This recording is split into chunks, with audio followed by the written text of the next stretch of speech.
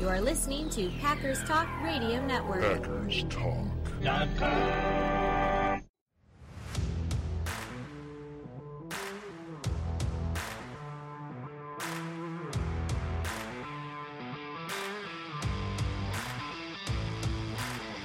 You're listening to No Huddle Radio on the Packers Talk Radio Network, your home for in-depth and thoughtful Packers analysis. I'm your host, JJ Leahy. My co-host is my good friend, Gil Martin. In addition to this show, I host Cheese and Packers, and Gil is the host of Locked On NHL. He also writes for the Packers Post and Cheesehead TV. We're here to talk Packers because you're all here for one thing, and that's love for Green Bay football. Actually, a correction, we're not really talking Packers today. We decided we're going to call this like the crap report. Gil, we're talking about the Vikings, the Lions, and the Bears. This is the state of the NFC North. So strap in, buckle your seatbelts. Hopefully we can get through this without gagging too much. We were trying to decide, because we usually try and go about 45 minutes on this podcast. We do 15 minutes on the Lions, the Vikings, and the Bears. And then we thought, man, how are we going to talk about the Bears for 15 minutes? Because how many different ways can you possibly say they stink? But you know what? We did our research. We actually have some interesting tidbits to bring to you about all three of these teams. Real quick, a couple little Packers notes.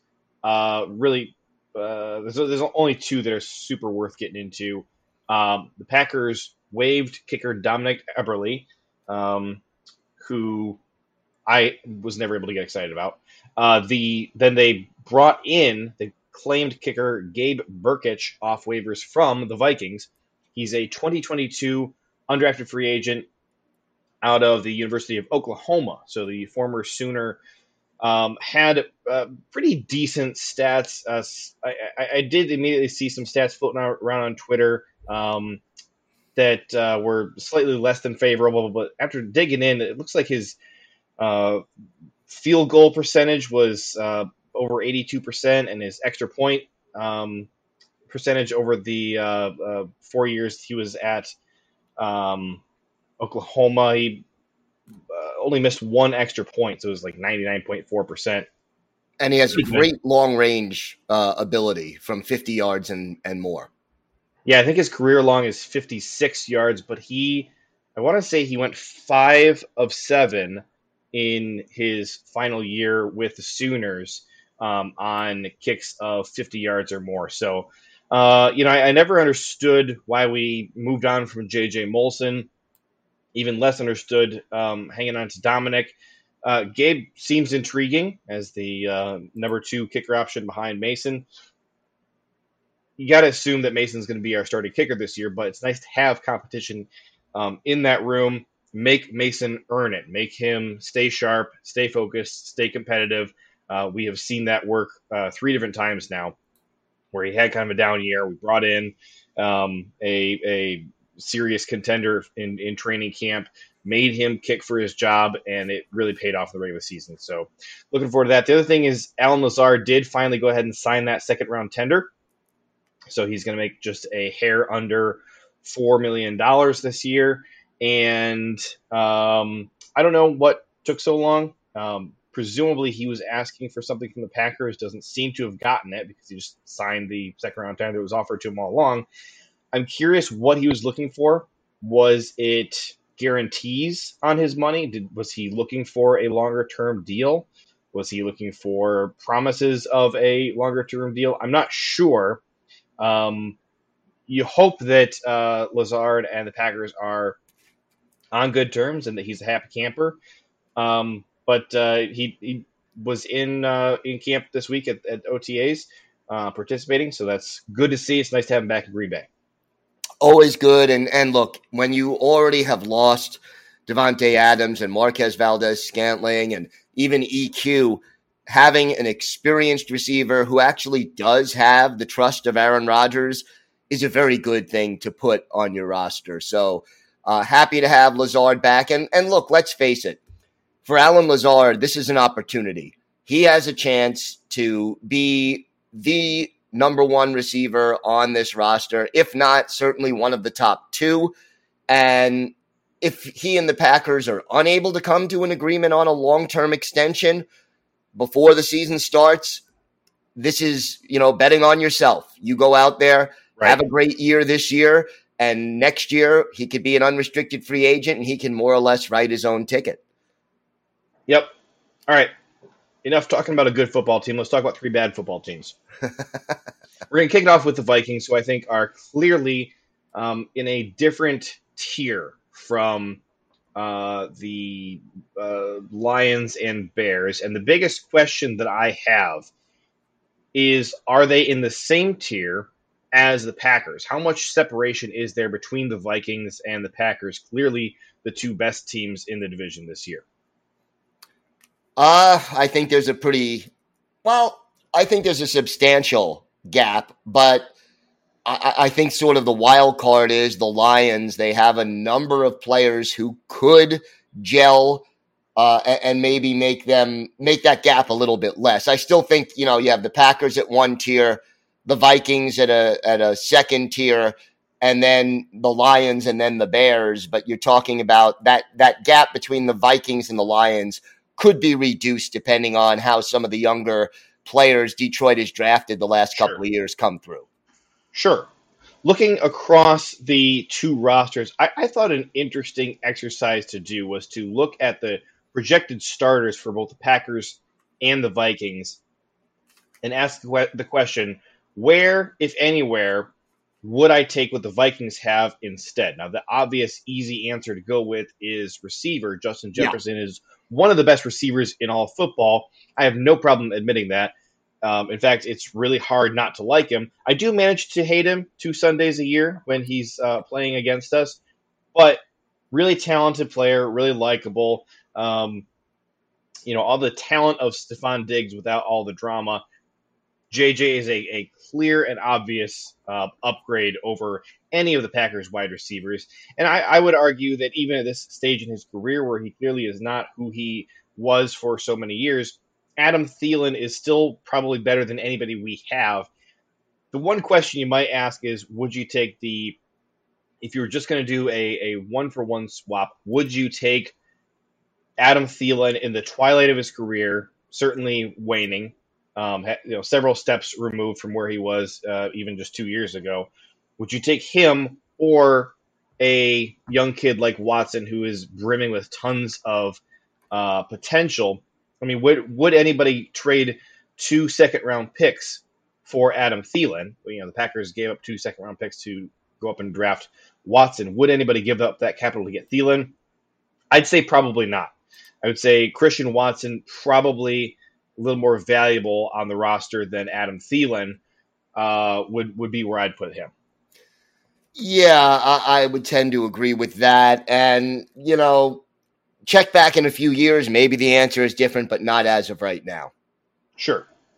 Across the offensive line, you find an interesting thing here with the Vikings. So the biggest question they have anywhere across their entire roster is the interior of their offensive line. Center and right guard are kind of a big problem for them at the moment. So they did just bring in Chris Reed. He spent last year with the Colts, and the thought is that he's probably your starting right guard. However, Garrett Bradbury at center has been appallingly bad. His pass blocking grade is way below average. Vikings fans do not like the job that Garrett Bradbury has done at center. If Bradbury does not take a big step forward from where he has been the first 3 years of his career, the thought is that newcomer Chris Reed is going to step in and be the starting center. Now, the bad news is that Chris Reed's pass blocking grade is also below average. He did have his overall grade. He kind of peaked in 2019 after 3 pretty terrible years. Then he regressed pretty significantly in 2020 back to almost where he was before his peak. But he kind of jumped back up. So he was low 50s for 3 years, a 70 in 2019, 63 in 2020, and then jumped back up to a 67 last year in 2021. But in all those years, still his pass blocking grade was a problem. So the interior of that offensive line is still an issue. And if Reed bumps over to center, Garrett Bradbury would not be expected to be the new right guard. Instead, you're looking at Austin Schlottmann.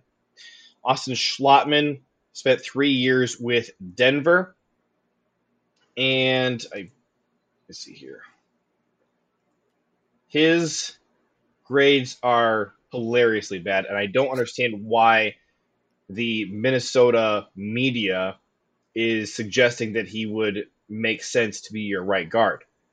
His best year in the league was his rookie year, graded out slightly below average. Since then, he's been one of the worst interior offensive linemen in the NFL.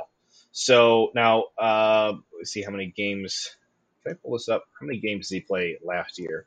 That's a question. Problem with this site is that whenever you try and open up their week by week, right, it drops which player you're looking for, and you have to grab the player again. Okay, so last year he only played 3 games, so that does factor in here. That was a question I had.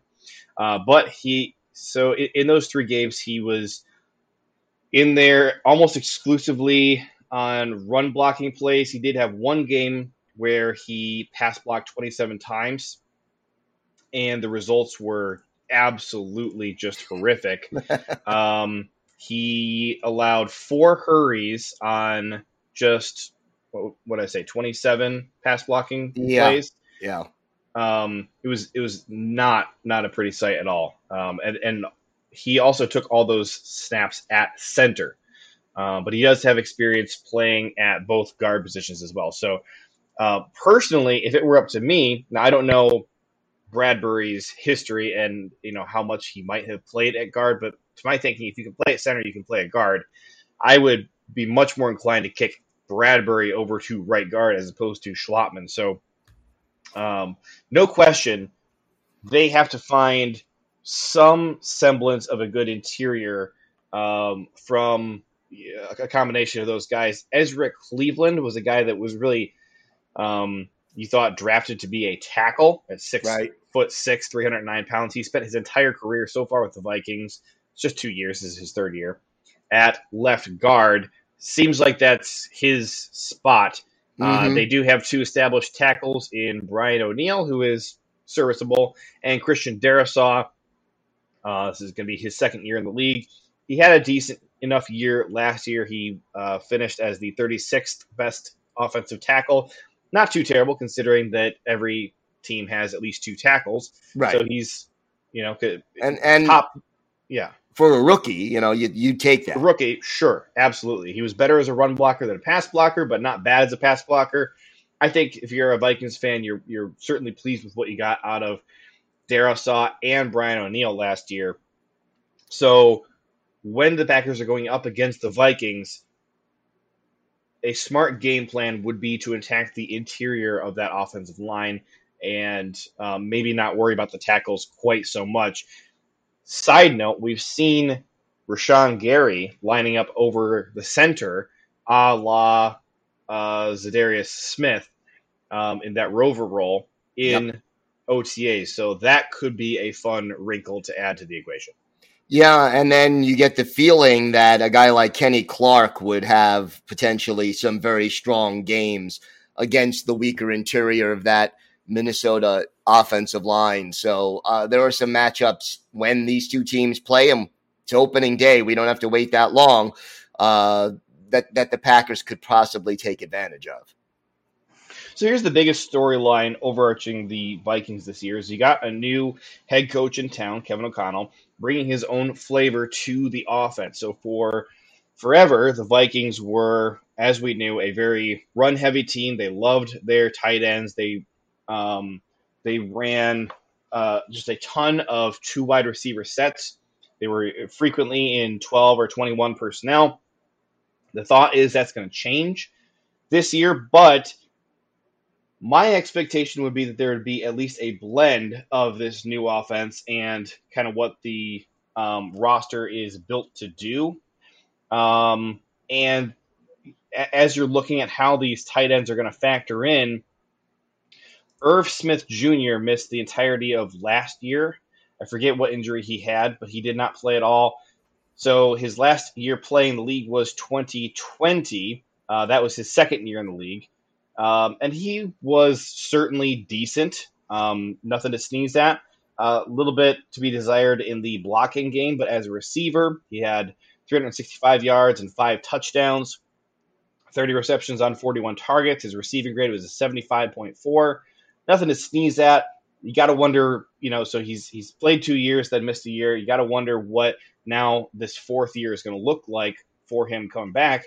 And then opposite him, you got Johnny Munt, former Ram, who has been in the league since 2017, and he's kind of only ever been just average. He's definitely much more of a blocker than a receiver.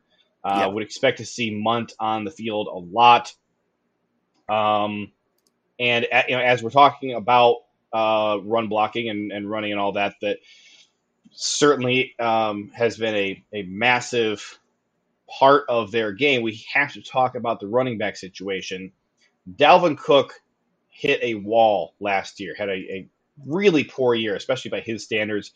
2020 was his best year ever. And then last year, he averaged just 4.6 yards per carry, which is low for him. He had 6 touchdowns. He did have over 1,100 rushing yards on 250 carries. Yeah, not bad for an off year, right? Not bad for an off year, but the big concern that you have with him is wear and tear. There really looks like his body is wearing down under the heavy workload the Vikings have been giving him. He is missing a ton of time. One thing that it seems like the Vikings are interested in doing with him that will maybe help alleviate some of that wear and tear is use him more in the passing game. They're splitting him out wide more frequently. Problem with that is he's never been a very good receiver. Even in 2020, he was just barely average in receiving, and then 2021.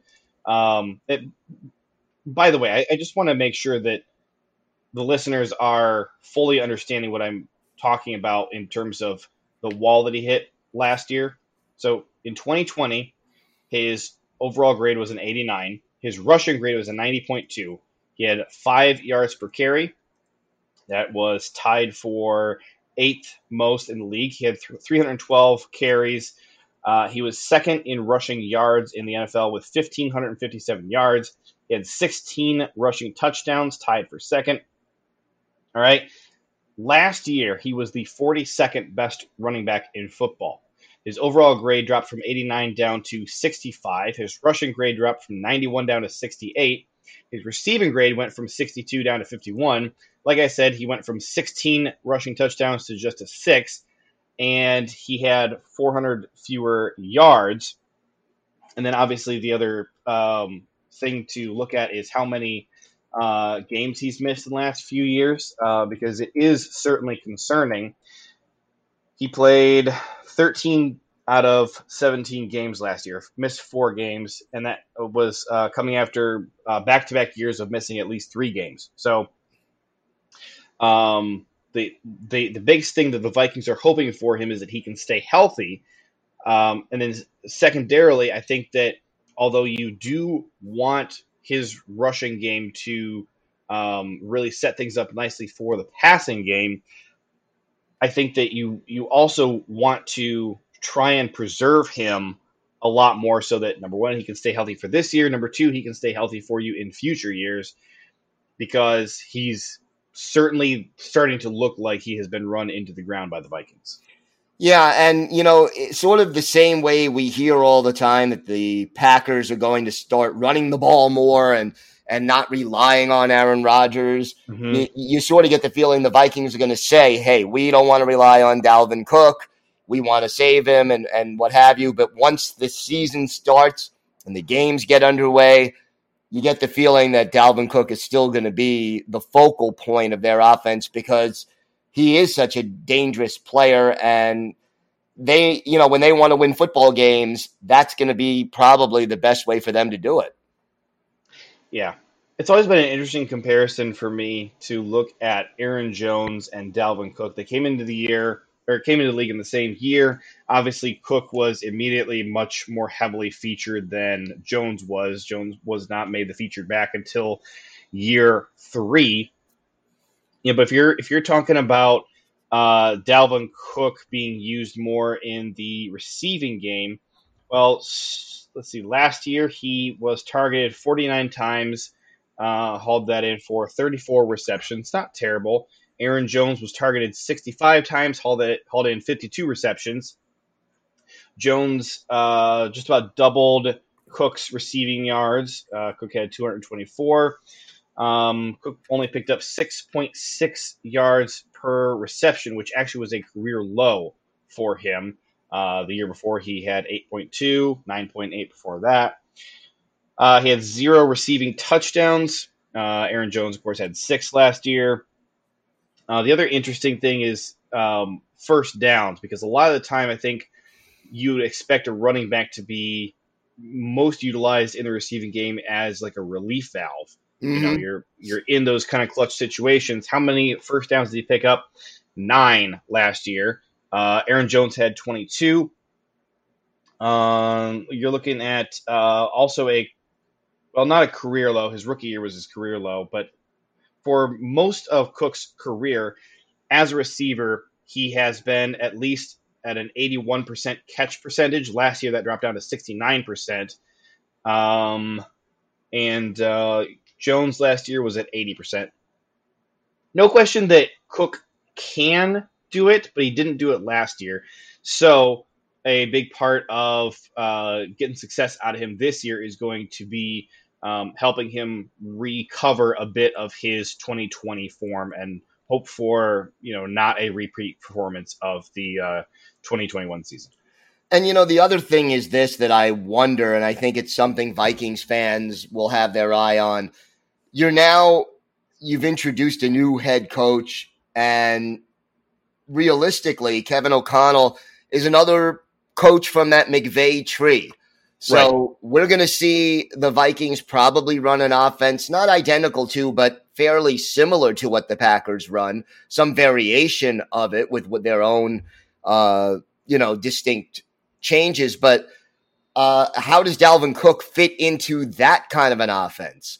Where, does that reduce his effectiveness as a runner or increase it? Obviously, you need a running back who can catch the football in that offense. I don't know if Alexander Mattison is that guy, if Cook isn't either. So, there are some questions, but adjusting to a new offense may slow down the Vikings early in the season, but as the season goes on, they may catch on, get more comfortable in it, and their numbers and their production will probably be up. That's a good point. Pulling this up. Mattison receiving. Here's the receiving report.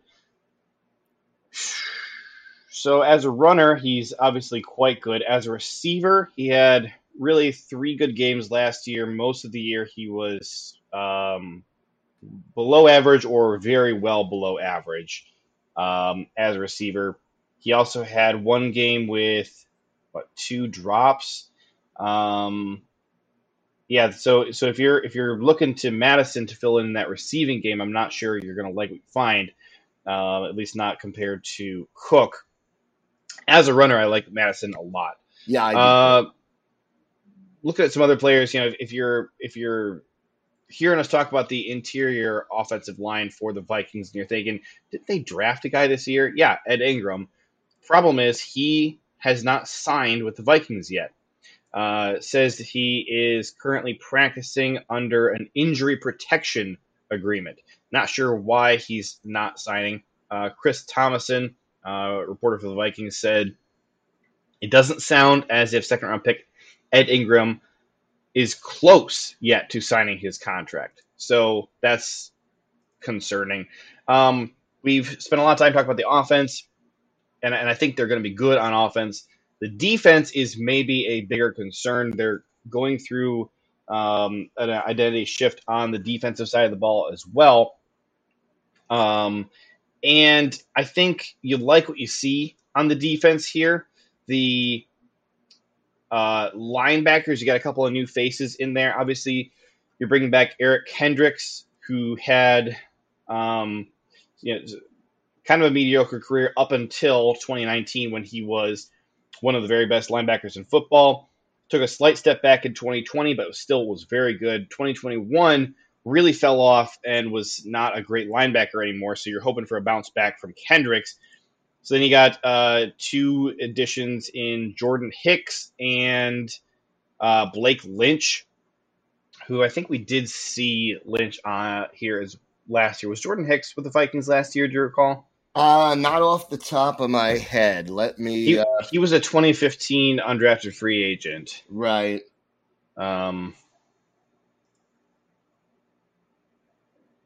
In the defensive back room, obviously the biggest name that you're interested in would be the addition of Lewis Cine, who was probably my favorite safety in the draft. I was really sad to see him go to the Vikings. The other three guys back there, your two starting corners, you got, of course, Patrick Peterson. Did not have a good year last year, unsurprisingly. Cam Dantzler, who was certainly pretty good his first 2 years with the Vikings, was good in 2020, slightly better in 2021. For the Vikings, you're really hoping that he takes a nice big third-year leap. I would say that would certainly not be surprising if he's able to do that. The one thing that surprisingly Cam Dantzler has never been able to do is blitz. So, if you either teach him how to do it or quit blitzing with him, would be my 2 cents. And then the final guy to talk about, obviously, you got Harrison Smith. And here's the thing with the addition of Lewis Cine is I think he's really good, but the Vikings have had an elite safety duo for basically forever. So even if Lewis Cine it does come in and is an elite safety, okay, you didn't really move forward. You just replaced one good guy with another good guy. Right. And, we have been able to handle them at least fairly well when they have had two good safeties. So, devil you know versus the devil you don't know. I guess I would rather just keep going forward with the Vikings having really good safeties and maybe some questionable cornerback play because it's what I'm used to out of them. Of course, we can't overlook the addition of Zadarius Smith and the return of Danielle Hunter. Right. The Vikings pass rush might get back to being lethal. Should be much better at the very least. We'll see. I am very wary as a Packers fan of what the Vikings pass rush might be able to do. To me, this is a pretty solid roster. It is. And I'll add one thing here. Am I the only one who's going to miss the Mike Zimmer, Aaron Rodgers battle? I don't know.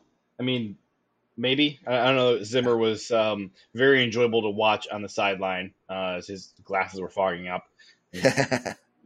Peering angrily through them. Of course, in the interior of the defensive line, Dalvin Tomlinson is back. They also have Harrison Phillips, new addition from the Bills. He's an okay player. Adds a really nice run defense skill set that obviously is what you want to see from your nose tackle. The Vikings are expected to be a 4-3 front this year, I think. Even under this new defensive look that you're going to see. Here's a guy who the Vikings are really not going to want to see out there.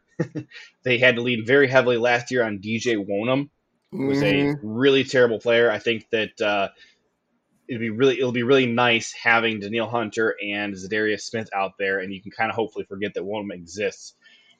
And then obviously one final shout out here, Chandon Sullivan. Yeah. Now he's wearing the purple and gold. Underrated note, Chandon Sullivan had himself not a very good year last year. Wasn't super surprising the Packers didn't bring him back. He was pretty underwhelming across the board everywhere for the first time since he's been with the Packers. Hopefully he does not bounce back with the Vikings. Right. Love Chandon, but if you're going to go sign with our rival, I'm not going to wish you luck.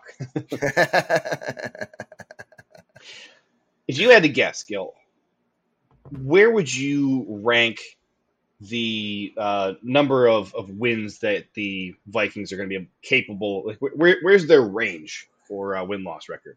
I would go 8-11. 8-11. I think that sounds about right. I think that the Packers need to not take a step backwards in order to beat the Vikings for the division, because I think the Vikings got significantly better over the course of this offseason.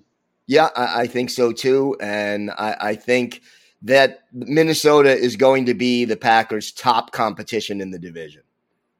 No question for me. And, they're bringing back Kirk Cousins, who had a very underrated season last year. He finished as the fourth best passer in the league for a long stretch of the season. He was the number one graded passing quarterback in football. What you really don't want to see is it all just come together, because the Vikings have had the pieces for a few years and haven't been able to get out of their own way. What you don't want is to see it all come together. And the thing, especially last year, I think you saw it all come together for a game or two at a time, where they would come in and they kind of could just really beat up on some of the more hapless teams in the league. And then, they would jump up and bite some team that you really didn't think they were supposed to beat.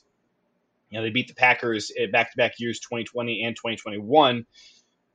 Just happened to be a day where the Packers didn't play their best football. The Vikings did play their best football, and the gap is small enough that the Vikings were able to really take it to the Packers. So I would really, really like to see the Packers get back to sweeping the Vikings again this season. It would be great. And, to me, one of the key statistics, Minnesota was terrible in games decided by one touchdown or less. If there was a close game, I think they were 2-5 in those games. If they just get to 4-3 in those games, they would have made the playoffs last year. And that's before they, changed coaches, improved the defense, et cetera, et cetera. So you pointed to Kirk Cousins' numbers, and they were better than a lot of people think. But with the game on the line, how clutch is Kirk Cousins? That's something he's going to have to really answer this year, because if he can't get it done in the clutch, maybe it's time for Minnesota to look elsewhere. If they can, they've got him tied down with so much guaranteed money over the next few years. I don't know how they're going to move on from him. I don't understand why they keep restructuring his deal and committing to him further and further down the road. It's just wild to me.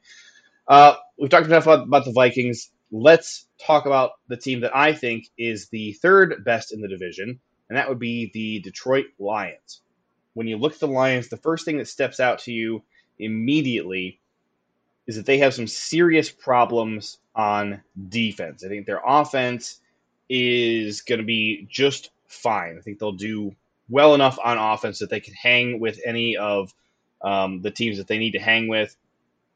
Defensively, these guys need to get way better than they were last year. Let's talk about the returning faces. First of all, Michael Brockers, number 91 along the defensive line. He's been in the league since 2012. His best stretch was 2014 through 2017. Since then, he's had one good year in 2019, and 2021 was by far the worst year of his career. Put it in perspective, his previous worst year was his rookie year. He graded out at a 61.9. Last year, a miserable 40.6. The question is, was that a result of how bad the Lions were last year, or has Michael Brockers hit a wall? Because if he can kind of bounce back to who he's been for most of his career, it is absolutely good enough, and I think he is a bit of an underrated player. Now, he is a former first-round pick, number 14 overall out of LSU, has certainly not had the career that you would have wanted for a number 14 overall. But in 2021, this is his ninth year in the league. Does he have what it takes to bounce back up to where he's been for even just, say, last 5 years? Last year, he was the 104th best defensive lineman in football. Previously, he had never been lower than 77th and usually lived around the 30s to 50s. Michael Brockers, and then right next to him you had rookie Levi Onwuzurike out of Washington. Similarly, had an abysmal rookie season. One of the questions that would jump out to me there would be coaching. Yeah, well, look, I think you're looking at two different things. With Brockers, it could be an age thing. That, to me, you got two players that you just broke down that are sort of on the opposite ends of their career. One is a rookie. He's adjusting to the NFL. The other one is a veteran who, after 11 seasons, may be slowing down. So you sort of have to see whether it's coaching or whether the stage of the respective players' careers has something to do with it. I get the feeling it's a little bit of both. That certainly could be. In terms of coaching, by the way, they did not get a new defensive line coach. It's the same guy they had in 2021, Todd Wash. Coached with the Jaguars for 8 years. The final 5 years of that, he was promoted from the defensive line coach to defensive coordinator. I don't necessarily think it's coaching. I think that, like you said, you got these two guys who need to get on the same page as each other. But with Brockers, let's turn back the clock a little bit. Let's figure out what you're good at and give you a little bit of help to bolster the areas where you're struggling. Levi Onwuzurike has to get better in year 2. Now, the nice thing is these two guys are bookended by Charles Harris and Aiden Hutchinson. We had a listener question. See, it comes from Andy. Is Aiden Hutchinson really worth the spend of the number 2 overall draft pick? Why or why not? And I will tell you that Andy is a Lions fan, and he is my father-in-law, so we have to answer this question well. All right. Well, first of all, Andy, thanks for the question, and thanks for listening. Look, as a University of Michigan alumni, I've been watching Aiden Hutchinson. And that'll do it for us today. I've been watching Aiden Hutchinson very closely throughout his college career, seen most of the games that he played in at Michigan, and, watched some tape on him before the draft as well. I thought he should have been the number 1 overall pick in the draft this year. He went second. I think he was definitely a great pickup for the Detroit Lions. And, if in a short amount of time, he is able to start being even close to the productivity he had in college, even half of it maybe, he can certainly give the Lions some badly needed pass rush, and he's also going to be able to penetrate and break up some running plays as well. You try to run wide on him to his side, good luck, because it's not going to be easy. Okay. Here are some notes that I have from NFL scouts on Aiden Hutchinson prior to the draft. Hutchinson, 6'6.5", 260 pounds. Hutchinson finished a distant second to quarterback Bryce Young in the Heisman Trophy voting. I compared him to Joey Bosa, said one scout, because Joey doesn't have the hips that his brother Nick has, but he was a really active guy that played hard. He's really strong against the run. This is a second scout saying this. He's really strong against the run, more of a technician. I think his natural position is as a 5-tech. The guy's strength is going up the field. I don't know how much he can improve, though. All right, so he's kind of put out the idea that maybe Hutchinson, as a very talented player, it has taken the technician side of his game about as far as he can go, from this scout's opinion, and is maybe at this point limited by athleticism, possibly. Let's see here. Guys with better hips and flexibility might be able to improve more, but he is an excellent player now. Skipping over some injury stuff with Hutchinson. Here's another quote from a different scout. He brings juice to a locker room. He's got it. I'd love to have a guy like that on our team. We have already heard about Hutchinson really hyping up the other guys on his defense, being a good leader. That was certainly something that contributed to his disgusting blue team beating my saintly, wonderful, amazing Ohio State Buckeyes this past year. I still think there was something wrong with the scoreboard. I'm not sure that final score was actually accurate, but similar to Rashawn Gary, Hutchinson, fantastic leader. Another the work scout. ethic is there, no question. Yes, absolutely, and he's motivated, very motivated. He was one of the guys who really was pushing his teammates all year that we have to beat Ohio State. We're going to stay focused on the goal. Here's a scout. The negative with Hutchinson is his inability to consistently finish as a pure marquee pass rusher. Because he's so technically sound, he can't always match up. I don't understand that last sentence because it sounds like you're pitching a positive and then it says, there's a negative there. So I don't really get that. Another scout. Hutchinson isn't as gifted as Rashawn Gary.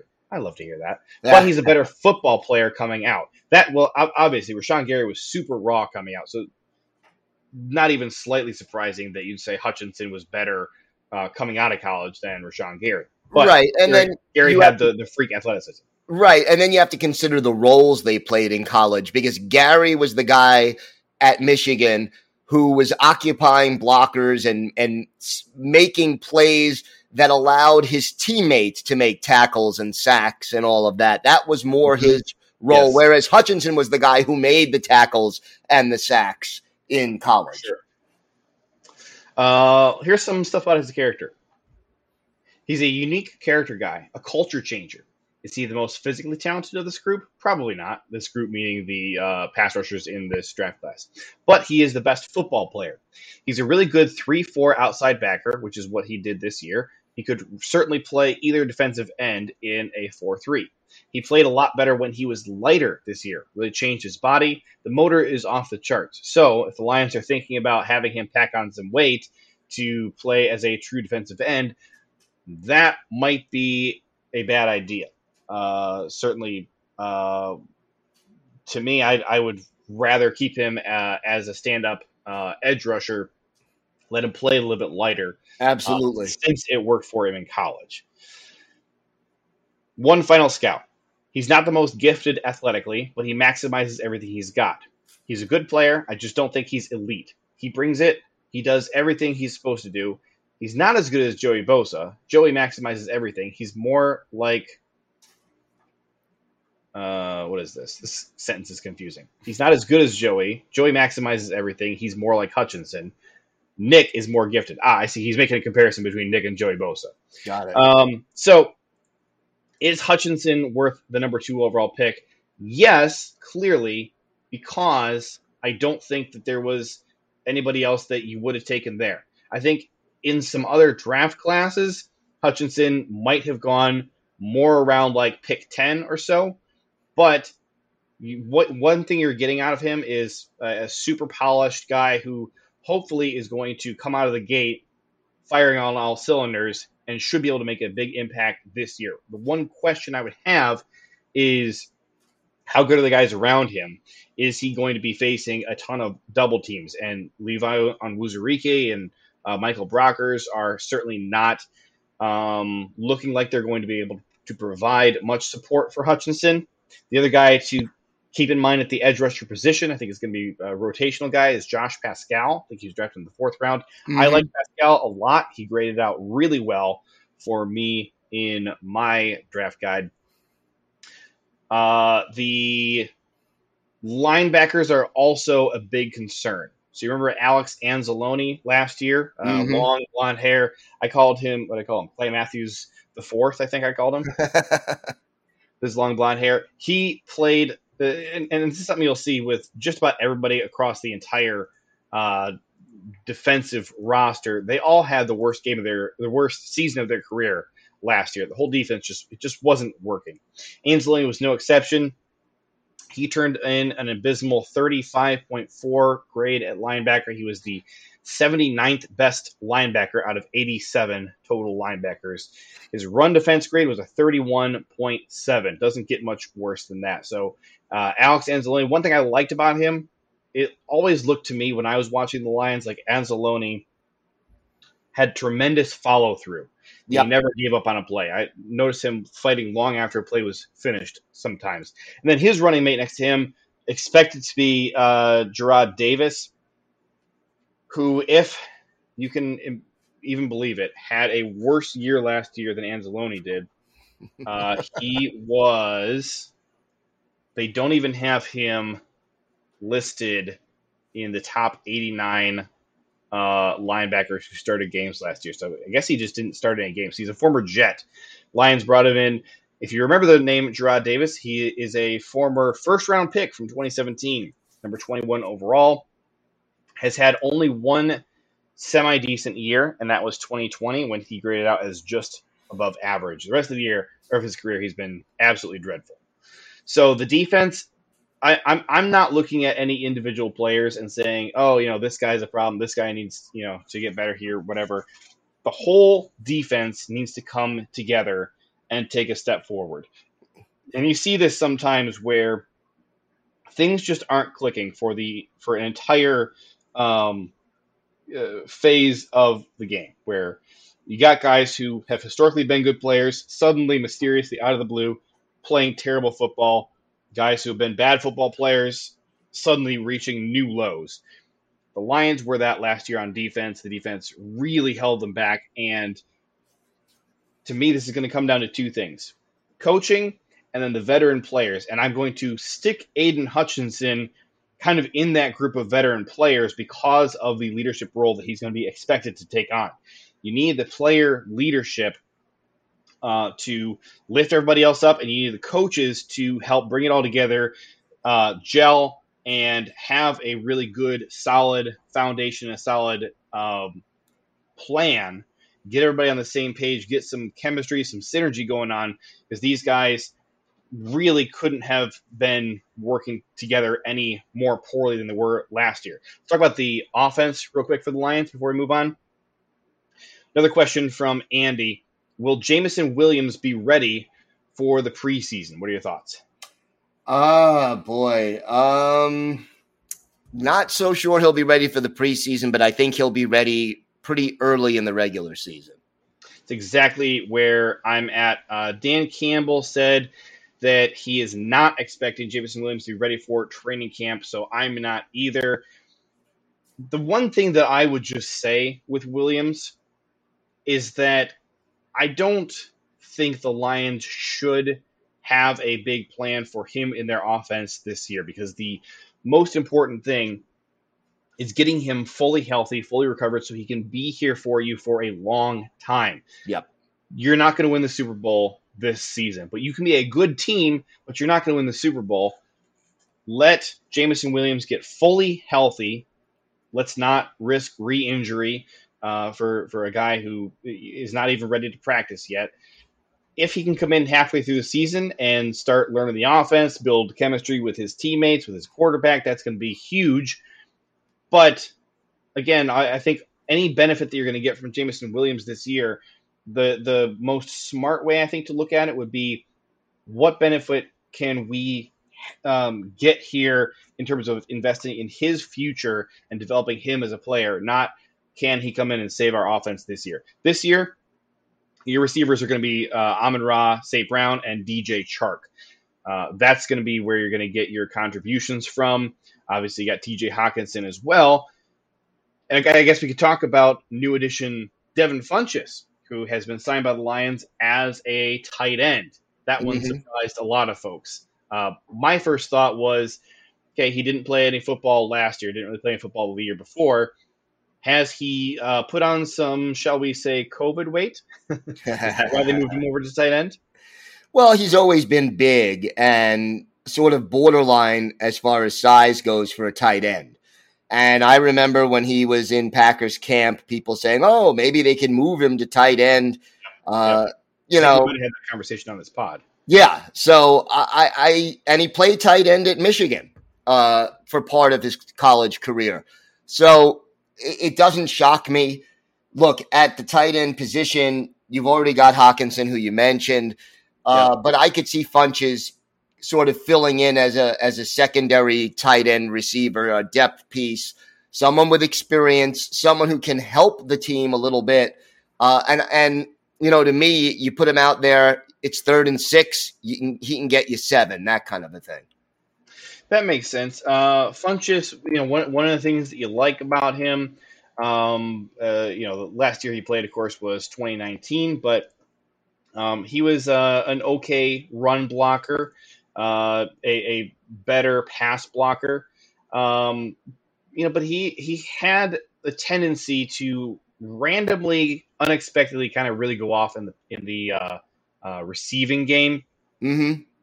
You would have weeks where you wouldn't really hear from him so much, and then weeks where he would just absolutely explode. Right. And again, he hasn't played any serious time really since 2018, because he played like half a game in 2019, and I think he tore his ACL. 2018 is the last time you saw him. So there, he's only 28 years old, but there is a lot that he's going to have to come and fight through to get back on the field and really contribute in a meaningful way. It's been, so 19, 20, 21, 22. Yeah, 4 years since he played. Had to do that math with my fingers. So he's fresh. 4 years since he played. he should be all fresh. He should definitely be fully healed by this point. So, but if you're thinking to yourself like, oh, man, we don't want to move him to tight end. He's going to have to learn all this new stuff. Yeah, he was going to have to kind of learn how to be a football player again anyways.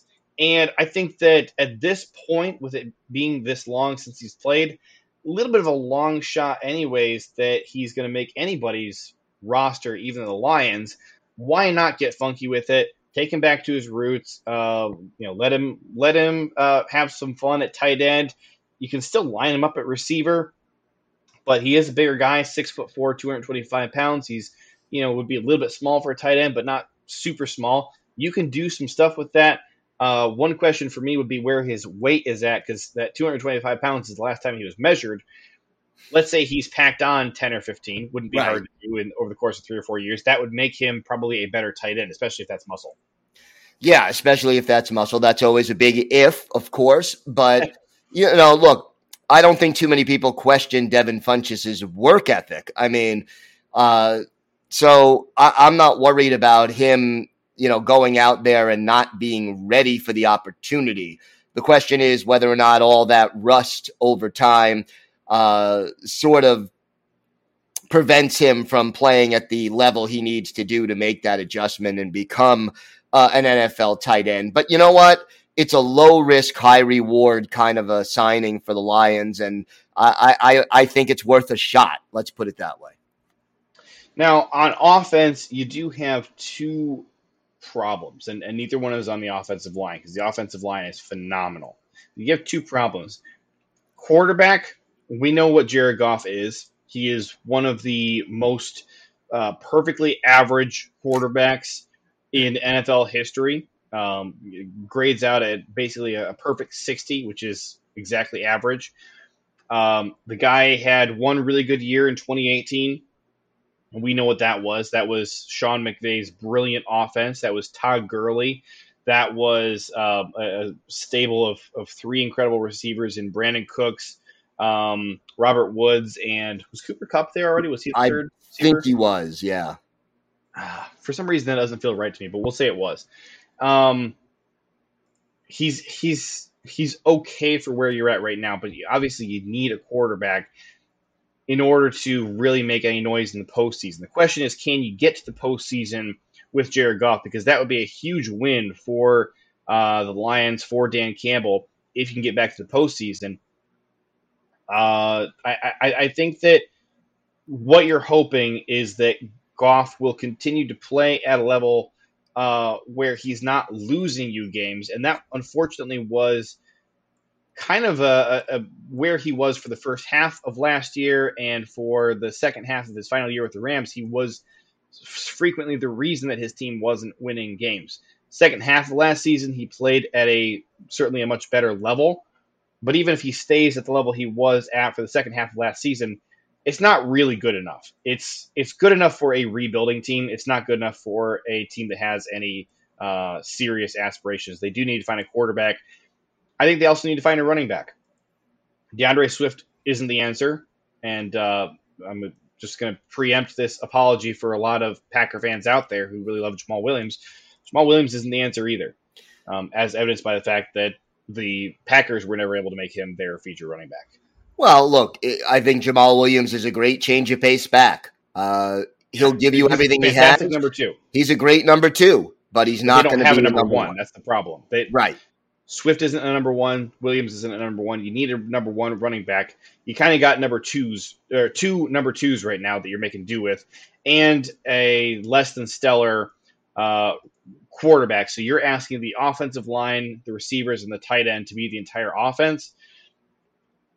There are some coaches out there who could maybe make that work. We saw Sean McVay make that work for a couple of years. 19 and 20 and even 21. He was kind of making that work.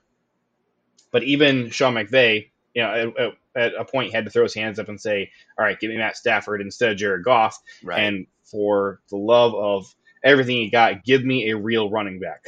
Not that they found one last year, but well, they tried. It worked well enough. Look, they won a ring, all right? Yeah, they did.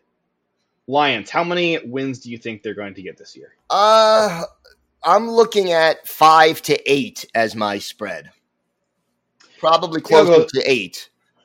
I think I'll go slightly more generous. I'm going to say 5 to 10. I'm going to put my, if we're like doing pin the tail on the donkey, I'm going to say they're going to get 8 or 9 wins this year. I'm going with 7 or 8. If things really fall apart for them, certainly you could see him back down around the 5-win territory. And I think that would be a really bad sign for this rebuild. And I would really question at that point whether Dan Campbell is the guy if he can't increase the wins up closer toward 500. It's a key season for him. I know the players liked him. The fans liked him. He gave the team some reasons for hope. But now you got to start showing some signs of progress in the win-loss column.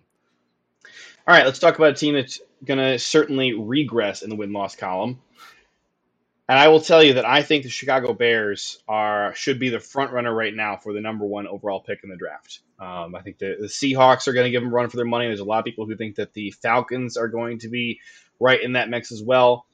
I don't know how anybody is going to compete with how dreadful the Bears roster is. There's hardly a bright spot anywhere. Without a doubt, the 3 best players they have are Robert Quinn, David Montgomery, and Darnell Mooney. And that's a problem because I think of those 3, probably only Mooney would have any shot at being a starter for the Packers. Yeah, I'd say that's probably about right. The rest of this roster on offense and defense is pretty atrocious.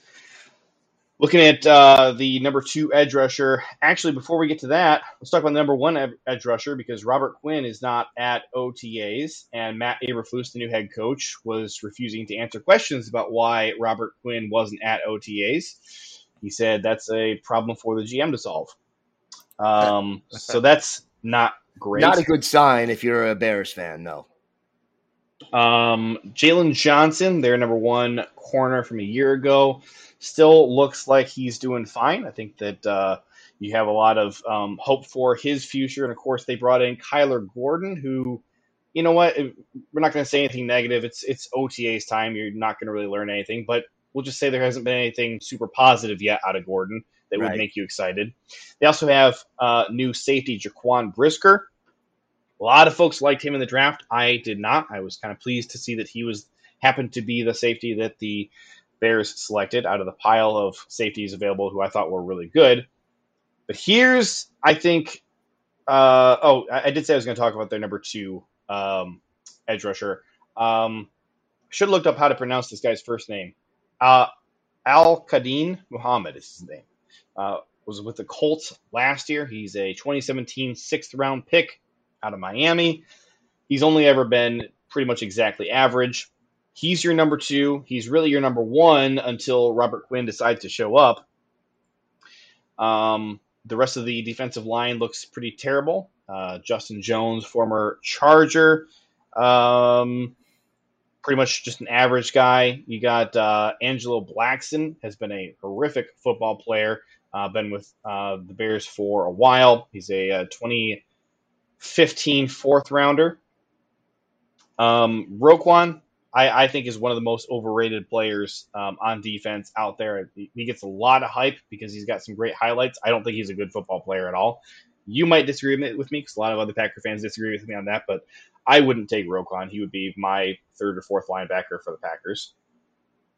Yeah, he'd certainly be the third. I would say that Green Bay could use some depth there, but yeah. Looking at offense, it's not much better. And I think where you need to start is with the offensive line, because you remember that last year, Tevin Jenkins, they drafted in the second round. They gave up a bunch of picks to go up and get him. He's been demoted to second team right tackle. That's just a horrific sign. Larry Borum was their fifth rounder a year ago. He is now the starting right tackle in practice. And then fifth rounder from this year, Braxton Jones, is their starting left tackle, which is it's chef's kiss. Mwah. Love looking at all the players that the Bears gave up in order to go get Justin Jefferson and Tevin Jenkins, because it is absolutely a travesty. I'm just going to start off from the top with Evan Neal, who was in contention for being the number one overall pick. Obviously, he went a little bit later to the Giants. Right. I think pick 5. But here are the picks that the Bears gave away to get Justin Fields, Tevin Jenkins, and Larry Borum. They gave away Evan Neal, Kadarius Toney, Jeremiah Owusu-Koramoah, who, spoiler alert, has been absolutely killing it with the Browns, Tommy Tremble, Shi Smith, Jamar Johnson, and tight end Daniel Bellinger. And for that, they got Justin Fields. They got Tevin Jenkins, who they have demoted to second-string right tackle, and a fifth-round Larry Borum. Well done by the Chicago Bears. The rest of their offensive line doesn't look good either. Lucas Patrick is their starting center. I don't need to talk about him because we already know we're really familiar with where his skill level is at. I think you're fine with him at center, but it's not, it's not a bright spot on your offensive line. He's not winning All-Pro honors, if that's what you're getting at. So Sam Mustipher, their old center, currently projected to be the right guard. I don't know. I'm not really sure why he's on the team. One of the worst offensive linemen in football. I don't know that even his mother is super excited about watching him play football. Ooh. Cody Whitehair had a fantastic rookie season back in 2016. Since then, he's been a while. Pretty much gotten worse every year since. Last year, he had a 66 overall grade, better run blocker than pass blocker. I think you're fine with him at left guard, but it's concerning that he's by far the best offensive lineman they have. And that's it. You got Whitehair, Patrick, 3 huge question marks at right guard, right tackle, and left tackle, trying to defend a quarterback who last year looked completely lost for most of the season, was under constant duress, couldn't calm down, couldn't settle down, and he's going to have another sieve defending him. I don't understand how the Bears managed to be in a situation where they have no cap space, no draft picks, and no players. That's the truly incredible part. Usually when you're a bad football team who's not winning games and you don't have players, you have a ton of cap space, a ton of draft picks. The Bears somehow have no future and no presence. So that's wild. It's a nice trifecta. The Packers have more cap space this year and next year than the Bears do.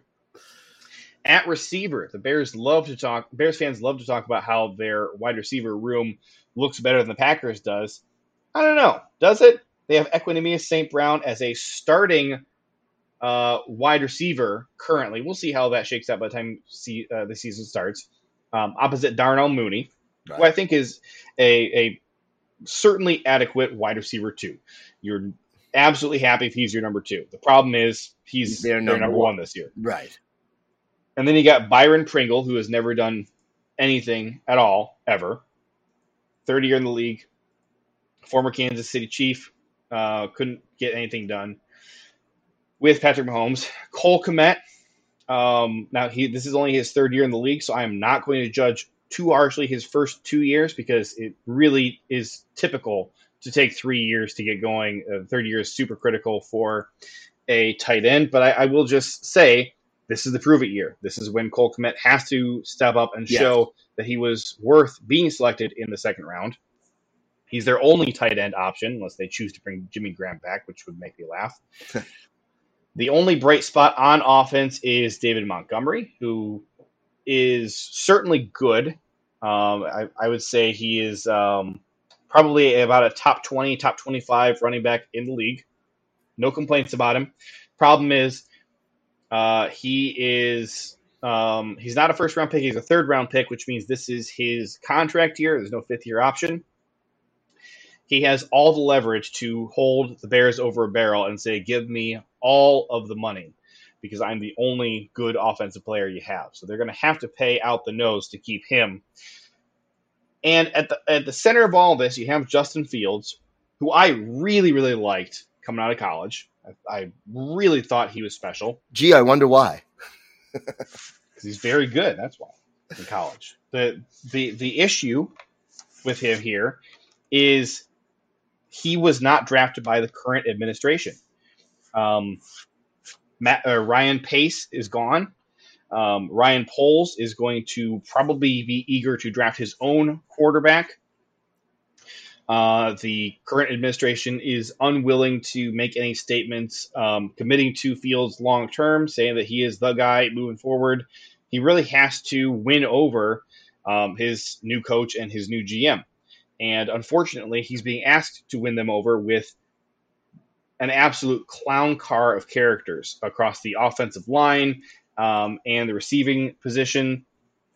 He doesn't have. I don't know what he's expected to do. This is a guy who struggled so much last year that you would a little bit question, if he was being moved to a really good roster with a proven set of coaches around him. How well would he be able to do? You don't know. He has to prove it, and he's being asked to prove it in his horrific environment. And I feel bad for the guy. I really do.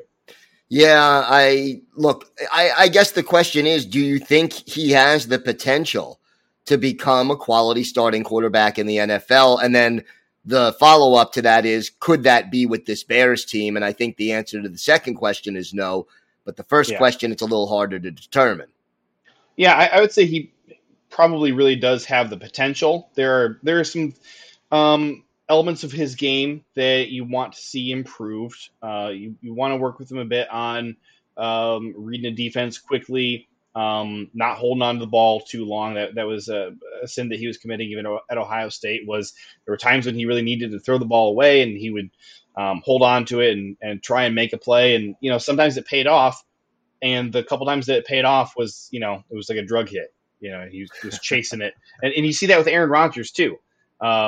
Certainly over the years, that was an issue with Aaron Rodgers. So something you got to break Fields of and help him break that bad habit. I think the potential is there. I don't think it's with this current Bears team. And I also, like Matt Eberflus, but he's a defensive-minded head coach, and he brought in Luke Getsy to be his offensive coordinator. And I will just tell you, I was never a really big fan of Luke Getsy while he was in Green Bay.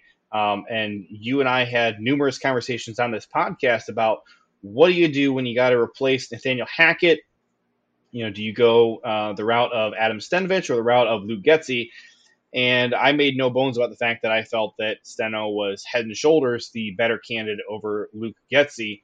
Also, if you're asking Getsy to nurture Justin Fields, I'll just point to, for many, many, many years, backup quarterbacks in Green Bay were quite good.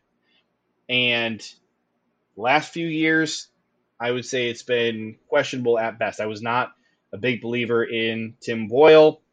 Jordan Love has certainly not looked good his first 2 years with the team. We'll see how year 3 shakes out for him. But there's just nothing that you would point to with Luke Getsy's track record to say, oh yeah, he's the guy to develop Justin Fields and take a historically bad Chicago Bears offense and suddenly, with even worse players than you previously had, make it a good offense. This, to me, is a recipe for disaster from top to bottom. I think we're going to be at the midway point in the season this year before the Bears get their first win. I don't think they're going to get more than 3 or 4 wins this entire year. And I think that they are, let's just say this is a fantastic year for them to finally have a first-round pick and not to have already traded away for some garbage player. It's going to be a long year in Chicago. I agree with you. I don't see the Bears as being anywhere near ready to contend. And it just becomes a question of two things. Number one, how bad will they be? Will they be bad enough to really contend for that number one spot? And then number two, can they win their Super Bowl, which is one of the 2 games they play against the Green Bay Packers? I would say if the Packers manage to lose to the Bears, we have some serious questions that we're going to have to answer on this podcast about the 2022 Green Bay Packers. Here's a question that is brewing in my mind. So I think there's a clear separation between the Bears and the Lions, clear separation between the Lions and the Vikings. You think there's a clear separation between the Vikings and the Packers? I think I need to see them in action a little bit before I can fully answer that, but I think that it's certainly plausible. My question is, for the Lions and their degree of variance here. Oh, real quick, how many wins do you think that you see the Bears getting? I'm going to go with 4. 4 wins. Okay. We both said the floor for the Lions feels like about 5 wins. Mm-hmm. Ceiling for the Bears, maybe a little bit higher than 4 wins, but likely feels like around 4-ish wins. I go 3 to 6. 3 to 6. If we're doing ranges again, which we did for the other teams. My big question for the Lions here is there's enough range here in how good the Lions could be that we think maybe if all the chips fall the wrong way, they could again wind up with the 4th ranking in the NFC North. I think that's pretty unlikely. If you had to bet money on this, would you say it's more likely that the Lions end up with the number 2 record in the NFC North or the number 4? More likely they're the 2. More likely they're the 2. I think I agree with that. Now, obviously, it doesn't take a ton to break the wrong way if the defense really can't take a step forward, or if Jared Goff really is struggling for some reason, you could see them really falling apart again. But I think the number 2 ranking in the division feels a little bit more likely. How many of these teams in this division would you say are going to be in serious playoff contention of the 4 NFC North teams? Well, I think the Packers will be, and then I think the Vikings will fight for a wild card. You think this is the year the Lions make it back into the wild card? There is another wild card this year. There is. I think they're in the mix up until, let's say week 14 or 15, but no, they're not going to quite make it. All right. I think if the Lions can either get above 500, if they can get 9 wins, or if they can make the playoffs as a wild card, I think that's a fantastic sign for Detroit and this new coaching staff and new front office regime moving forward. I think that should be the goal. I think there's enough talent that should be the goal. Doesn't mean if you don't get it that it's a huge disappointment, but that I think is a reasonable, achievable, realistic goal. So interesting to watch the Lions. And I think, they've been bad long enough that except for 2 Sundays this year, I will be excited to watch them hopefully take a step forward. It'd be nice to see a good Detroit Lions team again for once. Yeah, it's been a long time. Let's put it that way. And speaking of a long time, we are a long time over our target recording time. So we're going to wrap it up. We'll be right back here next week. Follow us on Twitter @GilPackers and @JJ Leahy to stay up to date on all things Packers or ask us questions. You can email us at asknohuddle@gmail.com. Make sure you're subscribed to Packers Talk on iTunes, Google Play, Spotify, or wherever you get your podcasts. Big thanks to PackersTalk.com for powering our show, and thank you for listening. Until next time, go Pack Go! Go Pack Go! You are listening to Packers Talk Radio Network. PackersTalk.com.